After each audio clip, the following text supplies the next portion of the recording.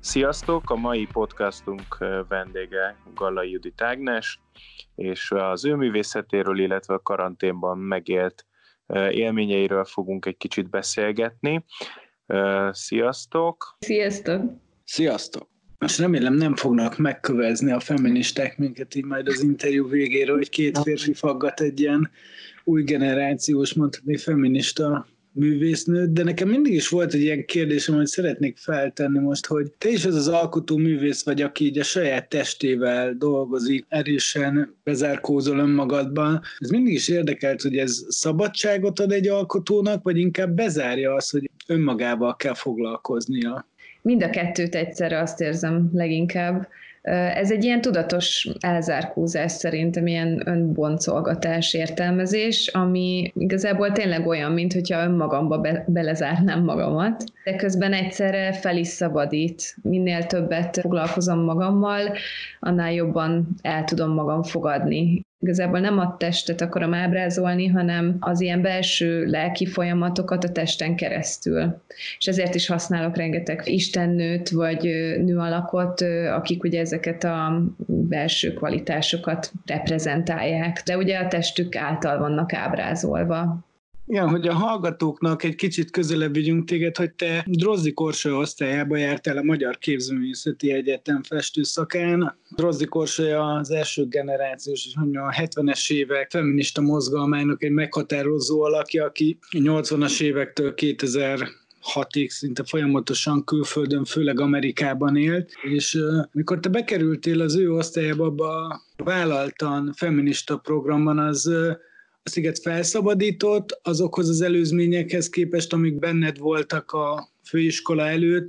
Hogyan hatott rád azok a főiskolai évek, amit együtt töltöttetek az Orsival? Én jártam egy évet még Egerbe, és ott a művtari tanáromat nagyon szerettem, és nagyon jó órákat tartott ikonográfiáról, és ott fogtak meg ezek a nőalakok. De utána egy évre rá ugye kerültem a Képzőművészeti Egyetemre, és Orsi volt az igazából, aki keretet adott annak, amin mindig is gondolkodtam. És ugye minden órája azért feminizmusról szólt, mindegy mi volt a téma, valahogy oda lyukadtunk ki. És olyan dolgokat világított meg számomra, amik csak tudat alatt voltak jelen. És az, amiket ő mondott, az engem segített abban, hogy önmagam számára is megértsem, hogy mivel foglalkozom. Engem az érdekelne, hogy mielőtt ez az egész karantén beütött volna, akkor volt egy utazásod, amit így mondtál, hogy le kellett emiatt mondani.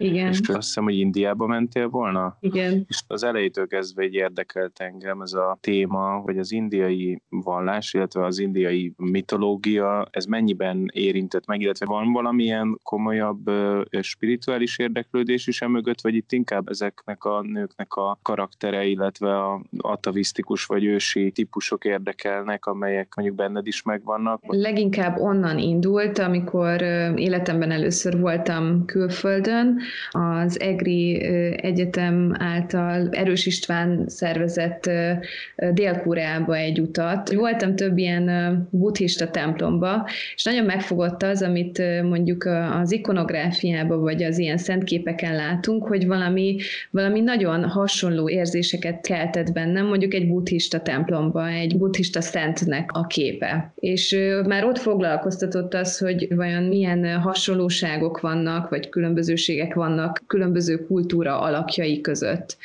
És ugye utána 2015-ben voltam ezen a rezidens programon Indiában, és elkezdtem ezzel foglalkozni, érdekelt, hogy ott mi a története mondjuk a nőknek, hogy mondjuk egy olyan nőalak, mint nálunk Éva, vagy Lilith a Bibliában, vagy egy görög istennő, mondjuk Gája, milyen megfelelője vagy hasonló karakter van mondjuk egy másik kultúrában, itt például hogy a hindu mitológiában, és mit mond el az a történet, miben más, és miben hasonló, és így az egész számomra egy ilyen összefogó, ilyen női képet ad a nőiség történetéről beszél nekem, és ezeket kutatom. És leginkább az, ami érdekes benne, hogy mindig megjelenik egy ilyen kettősség. talán ez az egyik legfontosabb karakter, hogy mindig van egy ellenpólus. Például, hogy az Éva meg a Lilith, akkor ugye a hinduizmusban van a Káli, vagy mondjuk Parvati, hogy mindig van egy ilyen, ez a femme fatale és femme fragile összeállítás, de mindig valahogyan máshogy. És van, hogy ugye egy karakterben egyszerre megjelenik ez a kettősség. Igen, most nekem így feltűnt ilyen tök személyes élmény, hogy nemrégiben, azt hiszem múlt héten néztem meg egy Rauschenberg dokumentumfilmet, és abban volt, hogy a Rauschenberg, ugyebár a feleségével, még a Black Montage időkben, amikor még Rauschenberg nem költözött New Yorkba, a cianotípiával egy nagyon érzékeny munkát csinált, ami rögtön egy ilyen ikonikus képpé vált, és egy milyen érdekes, hogy pont te jutottál eszemben, hogy azon is egy ilyen női alak van, és hogy a hallgatók is tudják, hogy te egy nagyon nagy sorozatod van, és nagyméretű cianotípiákat készítesz, ami egyébként nem megszokott a mai kortárs képzőművészetnek a palettáján, úgymond, hogy nem használják ezt az eszközt. Hogy jutott el ehhez a technikához, és mit ad neked az, hogy mit tudsz ezzel kifejezni, mert ez egy hihetetlenül érzékeny és fényérzékeny dolog, a pillanatról szól, mondjuk van benne egy mozdulatlanság, ami akár egy transzcendens dolog lehet. Hogyan indult ez el nálad? A technikával igazából úgy találkoztam, hogy voltam egy művésztelepen, úgy hívják, hogy Minimum Party, ez Tiszastön, Romániában szervezik meg évente, és ott vannak ilyen különböző műhelyek. És az egyik ilyen a fotóműhely volt, ahol egy fotós szakember jött, és ő hozta magával minden anyagot egyébként hozzá. Standard módon dolgoztunk vele, hogy volt egy fotónegatív, amit ugye üveglappal ráerősítve az alapozott papírra a nappal rávetítettük. De engem már akkor is az érdekelt, hogy hogyan tudnám magamat rárakni, és utána a Godó művésztelepén, Mezőszemerén volt először lehetőségem megcsinálni rendesen nagyba, mert ugye kell hozzá napfény, meg egy olyan helyszín, ahol intim ezeket meg lehet csinálni, mert ugye egész alakban meztelenül feküdtem rá a papírokra. Azért is, mert ugye a festményeimen is nekem nagyon fontos ez a meztelenség. Nem azért, mert hogy a test megmutatása, hanem az, amit igazából a meztelen test jelképez számomra, ami leginkább egyfajta ilyen őszintesség, és maga az, hogyha jelen van bármilyen ruhanemű, az mindig ugye egy adott korszakhoz, egy adott időhöz köthető, és a meztelenség az meg időtlen. És ezt akartam megjeleníteni ezeken a cianotípiákon is. Maga azt tetszett ebben a technikában, vagy hogy így tartalmilag számomra így tényleg azt jelenti, hogy egy ilyen adott pillanatban leképezni a testet. Maga ez a természetes testnek a leképezése és megjelenítése volt számomra fontos. Olvastam egy korábbi interjúban, hogy a vörös szín az neked mennyire fontos, illetve hát látom is a képeiden, hogy ez egy nagyon domináns szín nálad, és hogy volt egy ilyen történet, amikor Indiában bekenték a testedet ilyen vörös porral vagy porfestékkel, hogy itt mennyiben befolyásolt téged az, hogy mondjuk egy ilyen szertartás az hogyan épül föl, vagy hogy ezekből merítettél-e motívumokat a saját művészetedbe átültetve, hogy ez valamennyire befolyásol, vagy egyáltalán maga ez a szín, ez kapcsolatban van ezzel, vagy ez még ennél is sokkal régebbi? A vörös szín, azt igazából nem is tudom megmondani, hogy mennyire korai hozzá a vonzódásom, azt nem nagyon tudom megmondani, hogy miért. Igazából maga ez az ilyen meleg erő, amit sugároz ez a szín, az engem így vonz, mint a nem tudom, a szúnyogokat a fény. És hát ez az indiai rezidens program volt, igen, ahol először testé vált ez a szín. Hát igen, a rítus az mindig is fontos volt, csak az is egy ilyen tökre közvetett módon, és ez az indiai alkalom volt az, amikor először performance-szal foglalkoztam. Ott ez valahogy úgy alakult, hogy egy ilyen kis faluban voltunk ezen a programon, Rajasthan tartományban, ahol az első pár napot ugye azzal töltöttük, hogy a szervezők körbevezettek minket a faluban, és megmutattak dolgokat, elvittek egy ilyen nőcsoporthoz, akik önfenntartók, együtt laknak és apró munkákból tartják fent magukat, és ők is kollaboráltak ezzel a rezidens programmal. És akkor elmentünk hozzájuk, akkor az volt az első, hogy náluk ez a kumkum egy ilyen üdvözlést is jelent. Van ez a bindi, amit a homlokuk közepére raknak, ami ugye az Istenhez tartozásukat jelenti a hinduizmusban, de sok minden mást, mint például az, hogyha vendégek jönnek, akkor ha az ő homlokukra rakják, akkor az üdvözlést.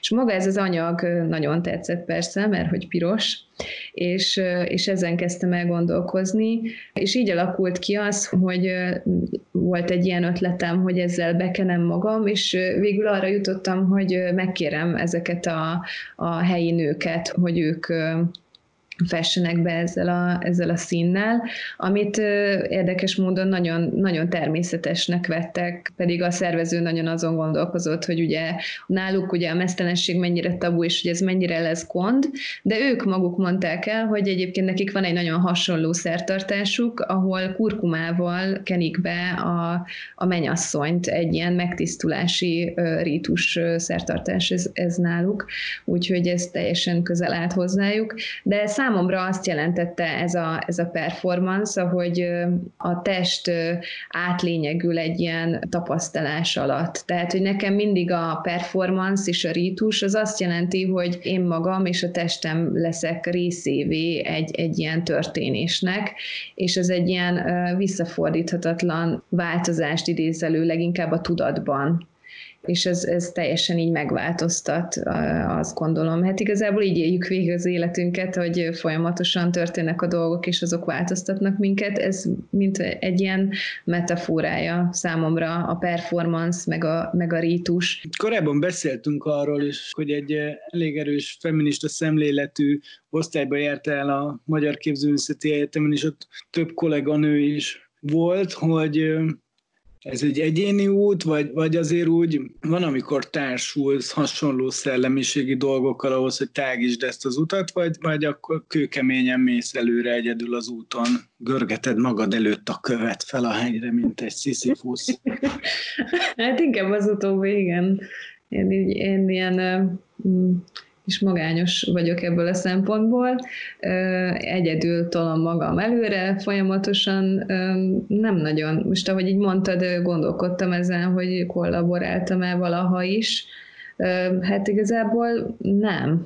Az egyetemen biztos, hogy nem. Nagyon jó volt egyébként a légkör, ezzel nem volt gond, de azt vettem észre, hogy igazából egy-két ember, legalábbis akkor, amikor már én voltam ott, volt, akit ugye ez foglalkoztatott, de többen inkább ellenálltak ennek a feminista vonalnak, vagy inkább elutasították, vagy csak nem akartak ezzel foglalkozni. Beszélgetések voltak, sok így az osztályon belül, de hát leginkább Orsi volt az, aki így ez a központi személye volt ennek a feminista vonalnak, és mindenki máshogy reagált. Ugye az Orsi nagyon erős személyiség, és volt, aki nem akart annyira ezzel az egésszel foglalkozni, azt gondolom. Egyébként ez bennem fölmerült most, hogy így beszélünk erről, hogy feminizmus, meg nem feminizmus, meg hogy egyáltalán a te művészeted mennyiben egy feminista művészet, hogy azért alapvetően szerintem nagyon személyes. Nem az foglalkoztat téged, hogy mondjuk a nőnek a mai szerepe a társadalomban, vagy akár a gender, vagy az egyenjogúság, hanem egy sokkal ősibb tisztázás van itt a háttérben, ami inkább arról szól, hogy te magad számára, illetve a többi nő számára hogyan tudod ezt az egész női szerepet tisztázni, és hogy te mennyiben tekintesz magadra mégis így feminista művészként, vagy ez egy rossz félrevezető terminológia? Hát ez tök jó, hogy ezt így összefoglaltad és elmondtad, és mondhattam volna jobban, mert igen, ahogy elmondtad, tényleg inkább az oldal, ami engem foglalkoztat. Számomra ez az egész önértelmezés, önvallomás, meg boncolgatás, alkotás. Szerintem fontos a másik oldal is, de engem ez a politikai, feminista oldal nem foglalkoztat. Az enyém az egy ilyen teljesen belső, intim világ, ahol én ott mozgok, és megpróbálom kifejezni magamat önmagam számára. És a feminizmus is számomra ezt jelenti, és az áll hozzám közel, hogy ez inkább egy ilyen önvallomás, hogy én megfogalmazom önmagam a világhoz képest. És amiket most festesz, azok is saját testedről, saját arcodról készült képek, vagy most más irányba mész? Továbbra is marad ez a téma. Most egy sorozatot készítek, amit mostanában festettem itt, azért például egy háromfejű fekete párduc, aki igazából Hekaté, aztán van egy szfinx, és most csináltam egy főnixet, és egy durgát, akinek meg krokodil teste van, és emberfeje. Tehát így összegyúrtam a nőalakokat a hozzájuk kapcsolt állatokkal. Így eszembe jutott ez a képed, ami a karácsonyi vásárunkon is szerepelt, ez a Judit című kép, igen, ami engem nagyon erősen megfogott, és nagyon, nagyon tetszett. Hogy mennyire alakít át téged egy ilyen karakter, amikor így belebújsz a bőrébe, tehát mondjuk egy ilyen Judit, vagy Judit és Holofernész, hogy ez így át is formálja a személyiségedet, amikor meglátod a saját arcodat, vagy a saját testedet egy ilyen nagyon erőteljes karakternek a képében, vagy az ikonográfiai sémájában, vagy aztán ez már egy teljesen elidegenített dolog, és már úgy tekintesz te is rá, mint egy műalkotásra. Igazából nagyon para. Ezek a képek nagyon parák szerintem. Kívülálló lesz, de mégis, mint hogyha belőlem lenne gyúrva, és ezért egy ilyen nagyon para szituáció, ez most főleg most, hogy itt festek a konyhába, és esténként mondjuk mikor kimegyek, és még mindig ott van, akkor egy kicsit para. Olyanok ezek a festmények számomra utána, mint hogyha egy ilyen külön élőlény lenne, hogy utána saját életüket élik, és nagyon szeretem őket, nehéz tőlük amúgy általában megválni. Úgyhogy fura kapcsolatom van velük. Mint egy ilyen kis lélekdarabok, akik így élnek tovább abba a képbe, és mindegyik kap egy új személyiséget. És az lenne a kérdés, hogy téged, mint ilyen felvállalt női alkotóként, és a testeddel ugye dolgozol, felvállalod, meztelenkedsz úgymond a színpadon, meg ilyesmi, hogy és mindezt a feminizmus zászlaján hozzák sokszor, nyilván hova lehetne, hogy érte hátrány. Inkább egy ilyen távolságtartás, amit érzek. Tehát, hogy ez az egész feminizmus dolog sokak számára nagyon ilyen tabu. Inkább távolságot tartanak a dologgal. Azt vettem észre egyébként, hogy a nőket érdekli leginkább az, amit csinálok. Mindig nőktől kapok hozzászólást, ők veszik a munkáimat. Most, hogy a művészvilág, vagy a kortárs művészeti szféra hogyan fogadja ezt, ez mondjuk megint egy másik kérdés. Van, hogy nagy előny, hogy valaki ezzel foglalkozik, és van, hogy egy nagy hátrány, és akkor inkább nem is érintjük azt az embert, aki mondjuk egy ilyen smí típusú művészettel foglalkozik. Ez az utolsó mondatod, ez megfogott, hogy érted ezt, hogy nem érünk hozzá, vagy nem dolgozunk? Úgy értem, hogy ez egy kényes téma. Nem csak a feminizmus, hanem a meztelenség, ezek mind ilyen kényes dolgok, és ugye sokkal egyszerűbb egy olyan munkához nyúlni, amilyen kényes témákat nem érint. Már önmagában az, hogy erre beszól valaki, szerintem az is egy kicsit így elmond erről az egészről valamit, hogy miért ne lehetne a művészi szabadság ernyője alatt ezzel foglalkoznia bárkinek, és ez miért irritál bárkit is. De hogy a képzőművészeti hagyományokból mi az, ami téged inspirál? Ez még úgy érdekelne. A művészetből engem mindig az ikonográfia foglalkoztatott, tehát nekem nagyon tetszett az, hogy hogyan lehet képpel, egy festménnyel mondjuk beszélni, tehát hogy elmondani egy történetet képi szavakkal. És nekem ez nagyon tetszett. Utána hát kortárs művészek, valahogy sosem voltam az ilyen rajongó típus, aki rajong egy művészért, de például a Louise Bourgeois-nak az életművét, ezt nagyon szeretem. Anish Kapoornak az installációit, ott például azért, mert tényleg nála is ugye a vörös szín ez eléggé jelen van, meg a monumentalitás, meg tényleg ez a szakralitás az ő munkásságában, és ezért megjelenik, tehát mondjuk akkor kettőjüket emelném ki. Hát még Anna Mediata munkáit is nagyon szeretem, vagy Marina Abramovics, akit ugye nagyon sokan utálnak is, de szerintem a korai leginkább performance-ainak azért nagyon nagy ereje van, és az a jelenlét, amiben ő van, azok szerintem nagyon, nagyon fontosak. Aki valami pirosat csinál, az biztos, hogy érdekelni fog, ennyit tudom mondani. Az biztos, hogy... Herman Nietzsche szeretem. Igen, őt is, igen. Igazából bármi, ami piros, az jöhet. Van egy csomó piros kép. Igen, igen, azokat szoktam is nézni. Azt hiszem, hogy ami piros, azt mindig lájkolom is minimum. Pont ma jutott eszembe, hogy mikor mentem az utcán, mentem a műteremben, ami elég messze van, hogy majd a Judittal fogunk beszélgetni, és hogy voltak egy ilyen érdekes beszélgetés pont a Drozdikkal, hogy Amsterdamban ki van állítva az Abramovicsnak és Uláinak a nyilazós képe, hogy nem tudom, mindig azért úgy érdekes, meg beszéltünk is, hogy mi lenne, ha készülne egy fotó, vagy akkor az a fotó pont fordítva készült volna, hogy a nő tartja a nyilat. Szerintem ma már a nőnek, ma készülne 50 évvel később, mert a nő tartja a nyilat.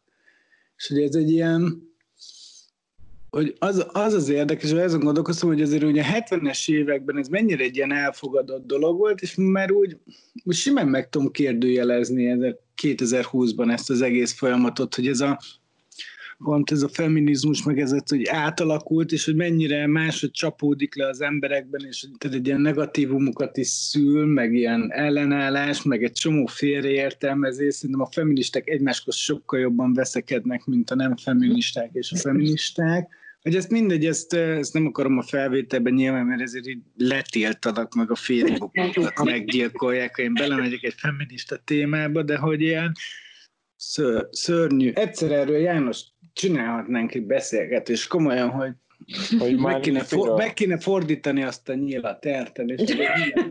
Nyilván eltelt tényleg azóta, mit tudom én, 30-40 év, de lehet, hogy 50 is, és ez még szerintem tök egyértelmű, hogy azért a nők szerepe a társadalomban, meg így egyáltalán nem csak Magyarországon, hanem mindenhol, tehát szerintem megerősödött. Figyelj, majd levisszük a Gárterre, és megcsináljuk. Juditnak nagyon köszönjük, hogy itt voltál velünk, és ilyen jó dolgokat és érdekes dolgokat meséltél nekünk. Kövessetek minket az Instagramon, a Facebookon, és a podcastot pedig a Soundcloudon, illetve a Spotify-on, és nyugodtan lájkolhattok, írhattok kommenteket vagy kérdéseket, akár nekünk, akár a művésznek, akivel beszélgettünk, folytatás pedig következik. Köszi, sziasztok! Köszi, sziasztok! Sziasztok! Műsorainkat megtaláljátok a Soundcloudon, a Resident Art Budapest Facebook oldalon, valamint a residentart.com honlapon. Kövessetek minket a YouTube csatornánkon, az Instagramon a Resident Art Budapest, illetve a Resident Art Garten oldalak alatt. Az ember művészettel védekezik. Kortárs találkozások. Beszélgetések a művészetről.